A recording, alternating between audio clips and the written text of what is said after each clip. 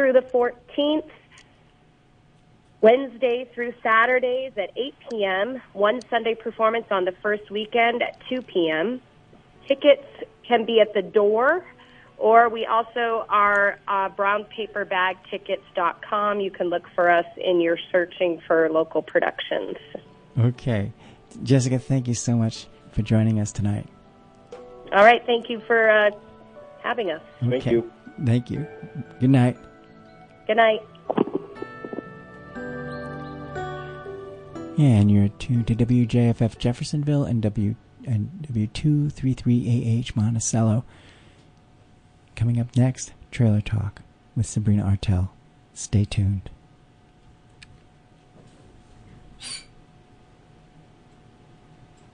Support comes from Sullivan NY Connects, offering information and assistance regarding long-term services and supports for people of all ages or with any type of disability. nyconnects.ny.gov.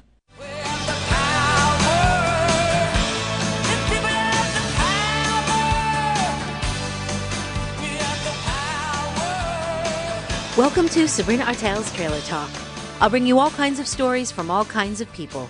Whether it's a live public conversation and we're speaking from the kitchen table of my 1965 Beeline travel trailer, from the studios or on the streets, please sit back and enjoy the conversation right here this time every week.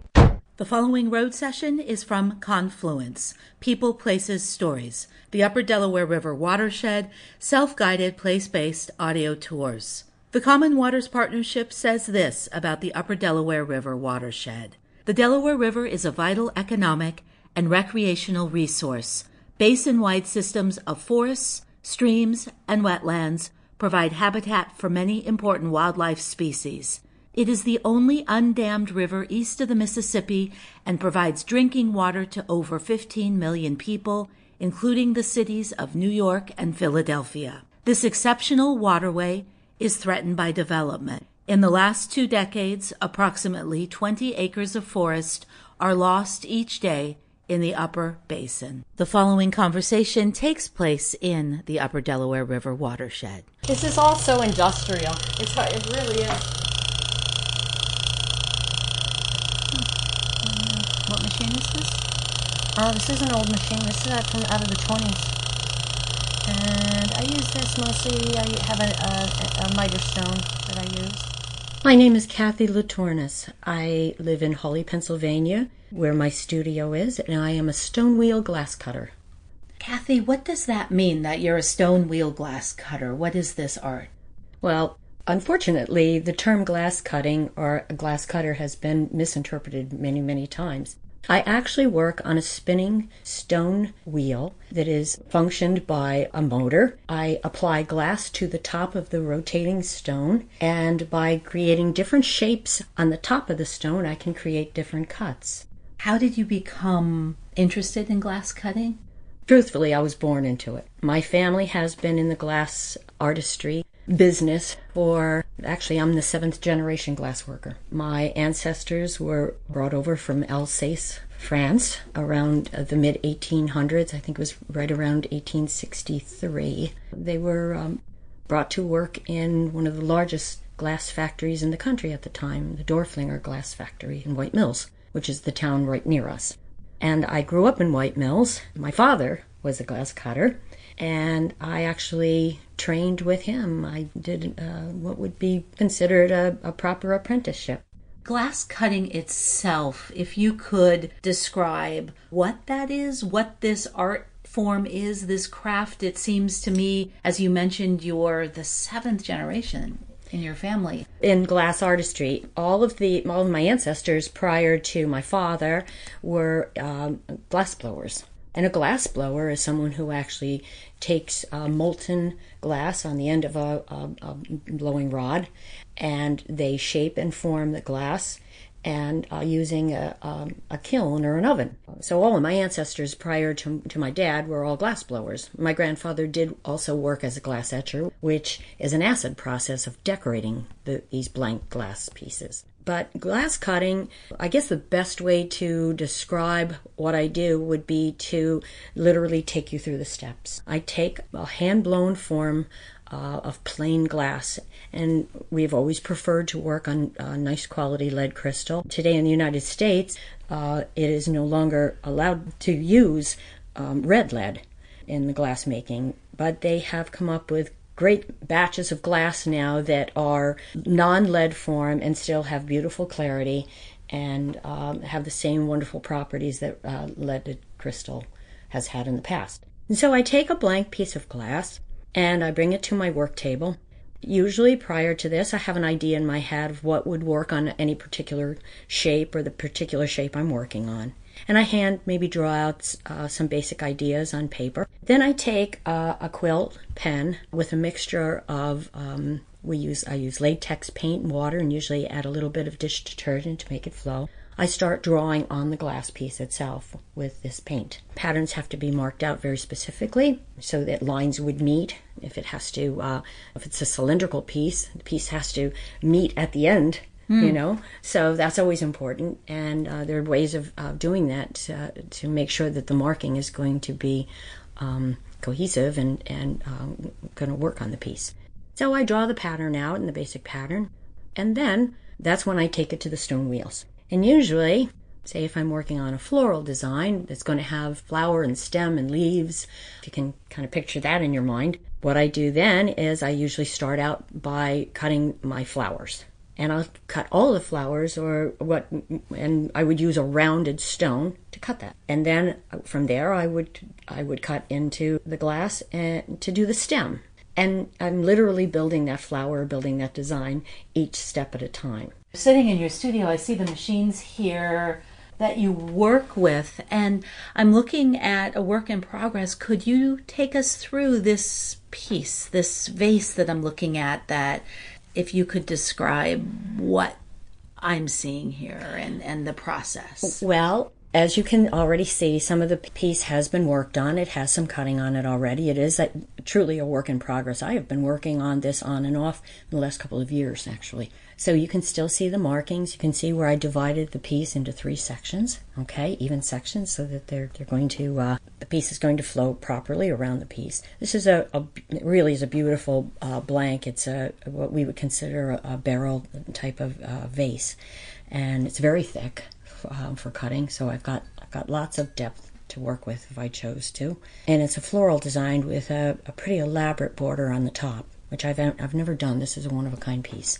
And so what I've done is I've drawn out my stems from where my flowers are going to be and all of my leaf work, and I've got some full flowers and some smaller buds on it. And so what I've done first is I have done all of the flower work, okay?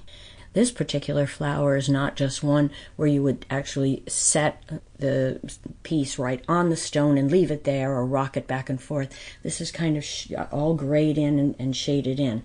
And once my flowers and my buds are all done, this pattern on the top, which I wouldn't even know how to describe, I told you it's unique. This has been done basically the same way with the round stone. Then what I've done is I've changed stones and I've used what's called a miter stone, which means it comes to a sharp point at the top. Okay, one sharp middle point. And that's what creates, by taking the piece of glass and setting the glass on the stone, and then you have to travel with it. And that's a learned experience as well. That doesn't come all that easily. What I do is I've done all my stem work, and then I've done the outline for some of my leaf work. And you can see here, I'm using a very, very much finer one. I'm starting the stamen for the flowers here. That is about as far as I've gotten on this piece. What is your relationship to glass and to working with it in this way as you are cutting and as a glass cut artist? Well, I would imagine that most people would think that, pieces would shatter in my hands from time to time, or that it could be somewhat of a love-hate relationship because it's something that can do you harm, obviously, in its most unpleasant condition. I think the thing that amazes me most about what I do is that if you look at my machinery, which we're here in my studio, as you said, and it is all hard metal and crude and all very industrial looking. And then you take this piece of glass that is going to be turned into something really lovely and pretty to look at. And it's so fascinating to believe that this comes from that. What are the different kinds of cuts? The different stones that we turn up our stones, and when I say stones, they're a flat disc with a hole in the center, and then what we've done is we have leaded the center and matched it to a threading. Okay, so we can spin our stones on and off of each spindle. Okay, and the spindle is the part that holds the stone, and that's attached to the pulley and the motor and all of that, and that's how it gets its motion. There are 3 or 4 basic types of shapes of stones, or how we shape in our stones. The round stone is the stone that is soft and rounded on the top, on the edge of the stone. That is the cut that actually makes the flower petals, or would make a round dot. Okay? So if you can imagine that, you can imagine that if you take that round dot that you've applied the glass to the stone and you've created that, then if you rock it back and forth, then you can get an oval. That is one shape of stone. And then also we can do some graying, and we can sort of travel with that. And that's how I have gotten this shape of leaf, okay? I've expanded on that round cut. The second cut that we do is what I mentioned before, is the miter. And the miter meaning a sharp point, okay? I have them in various size stones and various degrees of miter. By doing that, I can create the stems or long thin lines, or I could create a star. I could create the center of a star. And geometric patterns, or as they were always referred to as miter patterns, that's how those designs were created. Now, the next stone would be the low miter, and that's what creates these, they have a sharp center, but then they have a soft, rounded side. So you can imagine if the stone had a point in the center, but it was not nearly as high a sharp point, then you would get this type of cut. And the last stone, which we have modified in the last years, would have been called an edge stone. And that's the stone that would have come up on 2 sides and had a sort of rounded center, but 2 points. And that's the stone that would create cuts like you would use one side of sharp edge or the other to create sort of a full leaf design. These cuts, this art form has so much motion. I'm noticing as you're sharing these pieces with me. Well, the motion part is what I have developed through the years. That is something that it's not a learned thing. It's either something you have with you, but you also need to encourage it. You need to improve on it. My dad always mentioned that my flower work had more of a flow than his ever did. I disagree with that because I'm his greatest fan. To me, his work was far superior, and yet he always felt that I was able to create, I don't know whether it's the female in me or what, but that motion, that look of nature that nature had doesn't just come. You really have to, take, I've been doing this for 40 years. So Kathy, you've been doing this for 40 years. I have been cutting. Yes, I think I'm into my 41st year. And yes. Why did you want to become a glass cutter? I always knew. I knew very, very young. Art has always appealed to me. I always did well in school in art. I was the kid that would sit and draw rather than do something else. Is it unusual that you are a woman and you became a glass cutter? In the sense that, yes, years ago, of course, there are so few cutters left across the country. It's hard to say how many cutters at all are left, male or female.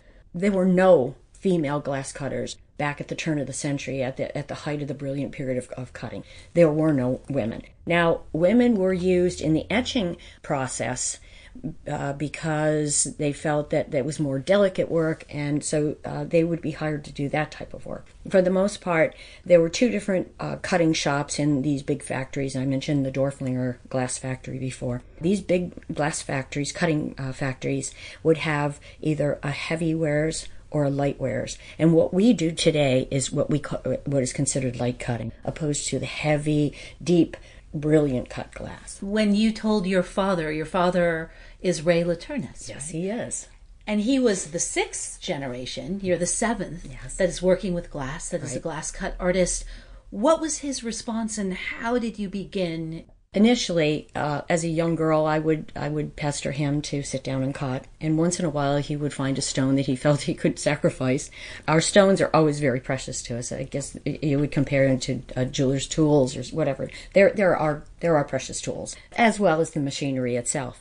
But with the stones, if a stone is ruined, a stone can be cracked and no longer be of any use. So our stones are very precious, and once in a while he would find a stone that he felt maybe he could live without, and so he would sit me down at the machine, and I would cut. I think my first piece I probably cut when I was 8 or 10 years old, and believe it or not, I do still have it. I don't know why. Oh, I'd love to see it. It's pretty primitive, but that's okay. But anyway, as I started into my teenage years, our high school was very near where the shop that my mother and father opened. And I was able to get off of the school bus at the stop where our shop was. And so I would take the school bus and show up at the shop many, many, many days of the week. Where was the shop? It was on Wellwood Avenue in Hawley, which is between the town of Hawley and Lake Wallenpaupack. I would show up, and finally he started to realize that, I was either going to be a nuisance to him or else he was going to show some encouragement. And so he would start me out with little things. And actually, I think really a lot of the first work that I did was polishing the pieces. And that polishing, when I say polishing, it's polishing is to bring the grade toned cuts back to more of a clear look to the glass. And with light cutting, you only want to emphasize little areas to kind of give a highlight to it, okay? If it's polished, if a light cutting is polished completely, then it's referred to as rock crystal because that's what it appears to be, like almost like an ice cube. He would have me polishing for a while and then, just set me up with a machine once in a while. And I would start to cut some different designs. And he always felt it was important for me not to allow me the creativity to develop my own patterns. And from my point of view, I felt the same way, but only because I felt it was not right or fair to him to be copying his designs as well. And what distinguishes your designs, your patterns from, for instance, your father's? To be truly honest, I'm sure whatever we have done, it has been done in the past, because there were just literally hundreds and hundreds of patterns and designs done by just, say, one company alone. Whatever design we may come up with, I'm sure it's been done in some way or to some degree in the past. As I mentioned before, Dad always felt that my botanicals had a different flow to them than his did. He did by far many more geometric designs that appealed to him more than it did to me, although I've done my fair share of them. Dad was best known for a butterfly pattern that he had designed, and it was there were customers and friends who chose nothing but the butterfly pattern to collect or to give as gifts. A lot of the designs I do have absolutely no florals in them and are just leaf work. Many of my customers' favorite designs as well. And what does it feel like to be sitting at that stone, to be sitting at the machine? I'm interested in what that process is for you. That's interesting because no one has ever really asked me that. Cutting is not what most people expect it to feel like. It's a lot of muscle. It's hard. It's delicate, but in a very strong, controlled way, if that makes any sense. You're dealing with a machine-operated motion, so that takes the control away from you right away. So you're the one that really has to stay in control of that moving stone, that rotating stone. All right? I've had, even my husband had sat down and he said, you just make it look so easy. Well, anyone who is proficient at their craft, yes, that's what they're supposed to do, right? Right, and you mentioned 40 years already you've been doing this. Yeah. How does glass cutting, being a glass cut artist, how does that connect you to your father, Ray Laturnis? How does it connect you to where we are now in your home in Hawley, Pennsylvania, to this area? I've never been disconnected in that sense. It is so much a part of my life that I can't imagine not having all of this. I grew up with it. My dad's mother and father lived across the street. We grew up in a workman's house in White Mills. There were little workman's cottages that were built on Charles Street. I grew up in one of those homes. I grew up watching, my grandfather work. I grew up watching my dad work. I became very connected with the history of Dorflinger. And because our shop was not just our own work, but my dad also was one of the leading brilliant period authorities in the country, and he dealt in buying and selling antique glass. And so I was connected to it in that way. I learned patterns and designs, and I learned a great deal about how these pieces were made. There is just such a connection and the extension of my life, my home and everything, to the history of glass in this area. With us today, people ask, well, are you training anyone? And there again, just as my father was put in the position of not knowing whether someone like myself was going to be committed to taking 5 or 6 or 7 years to really stay with it, to learn it, and to be giving up some of the most important, components to his livelihood, meaning the machinery and the stones and all that. I'm in the same position today. I have people that they're fascinated and they'd like to learn how to cut, but they would like to learn how to cut in a few days. For me to make the commitment, I would really have to find someone who really, really wants to pass this on. What I do is, you see these little sun catchers here? Yes. When I sit down to do a piece, I want it to be the best work I've ever done. It's not about doing that one great, spectacular piece. It's always about when I sit and when I take that glass to the wheel, I want it to be my best work. To me, that's as important as anything. I don't want to be remembered for doing shoddy work, even if it's a little tiny piece of glass. Because we're looking at these delicate sun catchers right now with these... Could be described as snowflakes designs, yes. Okay? And that's what they're oftentimes related to. As a matter of fact, I've been doing a series now for the last 4 or 5 years for the holidays. You're one of the few people left in the country, certainly. How many women? I'm very interested in that as well. I only ever heard of one other woman, and I believe she was actually an engraver, and that's something I can touch on too. The terms engraving, etching, and cutting, they're not just terms, they're actual techniques. Someone who etches glass is always working in an acid form, all right? And they use templates and stencils, okay? And there is an area that's waxed out, okay, so that the acid can't eat through the glass, and the area that hasn't been is where the acid is applied, and that's how the design is created. An engraver works on either stone wheels or copper wheels, and they always work under the wheel, and they usually work on very tiny little stones. Copper wheels, oil and carborundum is dripped onto them, and that's the cutting agent. With the stones actually do the cutting, and water is dripped on to keep the moisture and keep it flowing well. And a cutter works on top of the stone, which means I look through the glass and I set the glass on the top of the stone to get my cut. And I'm wondering if there's something you wanted to share with us about this connection between the past, the present, and the future. I'm here doing this today because of the ancestors that Christian Dorflinger brought over. As the story's told, Christian Dorflinger had 3 glass factories in the Brooklyn area of New York. And the story is told that his health was declining and he had come to the Pennsylvania country to regain his health. As he did, he became restless and then decided to open this factory in White Mills. He found that there were a lot of workers, but not skilled workers. So he sent back to France, and he brought 3 families over who he had worked with at the Saint Louis factory.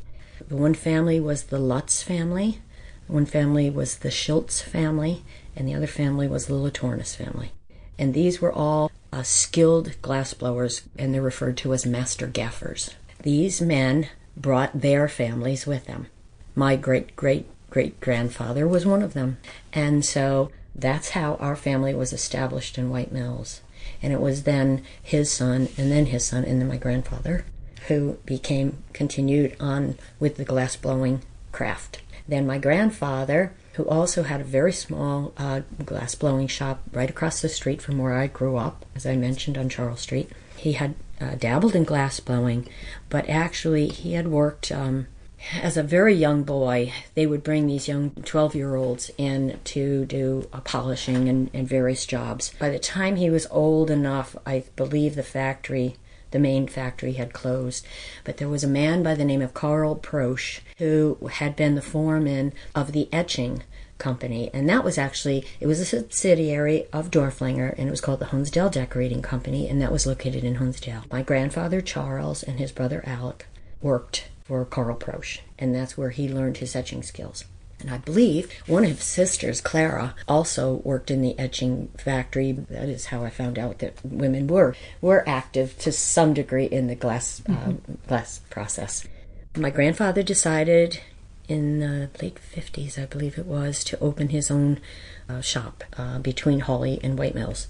He had asked my dad, would you be interested in learning to cut? He thought it would add some nice variety to his etched work. And so my dad had talked to a couple of the old cutters who were left. But for the most part, there again, Dad grew up around glass too, so he had a great concept and understanding of the properties of glass and all, and was familiar with so many of the Dorflinger designs and all, and so he, and there again, very artistic, very gifted. And so he sat down and was just determined to learn to cut. And I can't tell you how proud I am of the work that he has produced and what his legacy, literally his work that's been left behind. Very, very impressive. And as you speak about your father, Ray Latornis, as you worked together, he trained you, you apprenticed with him for a number of years, and you have been now a glass cut artist for 40 years. It also feels like this is, it's such a deep familial connection as well that you're expressing when you're sitting at these stones. I have the utmost respect for my father, but he and I developed just this incredible, wonderful love of our work and a great bond. One thing that always comes to mind when he was working with me, he would help me, he would give me suggestions, but he would give me the freedom to make mistakes or to learn on my own. And the one thing he always repeated over and over again was the fact that I needed to get to learn the feel of the wheel. And that sounds so very simplistic, but there's so much to that. The time that Dad and I spent, and we literally would sit side by side at the machines and talk all day or not talk. We had developed just an incredible, wonderful relationship and respect. We just got along beautifully, really.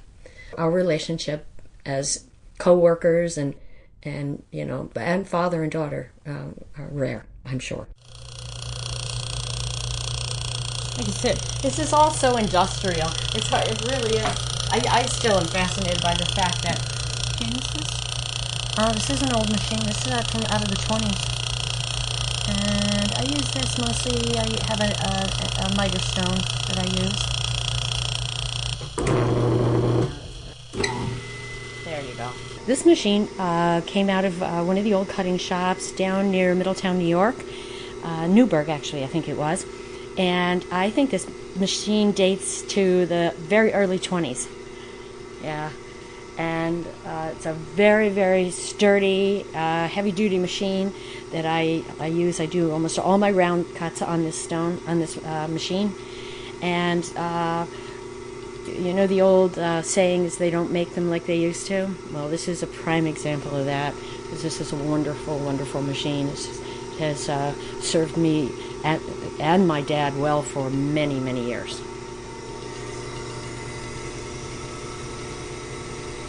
You're hearing the machine itself, but when you hear the stone applied to it, it's a completely different sound. Some find it very uncomfortable. I'm speaking with Kathy Latornis. We are in Hawley, Pennsylvania, in Kathy's studio. She's a stone wheel glass cutter, a glass cut artist. Thank you. From the kitchen table out on the road, I'm Sabrina Artel. To find out more about Confluence, please visit www.confluencevoices.com. Thanks for joining me for Sabrina Artel's Trailer Talk. The music for the show, Patti Smith, People Have the Power. Trailer Talk is produced by Sabrina Artel with assistant producer Babe Howard. For more information, please visit trailertalk.net. Thank you all who joined me in these conversations. I'm Sabrina Artel. Safe travels.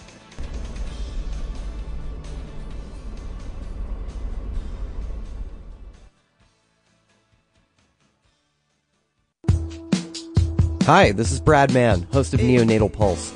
I want to let you know that my show is moving to its new time slot this Sunday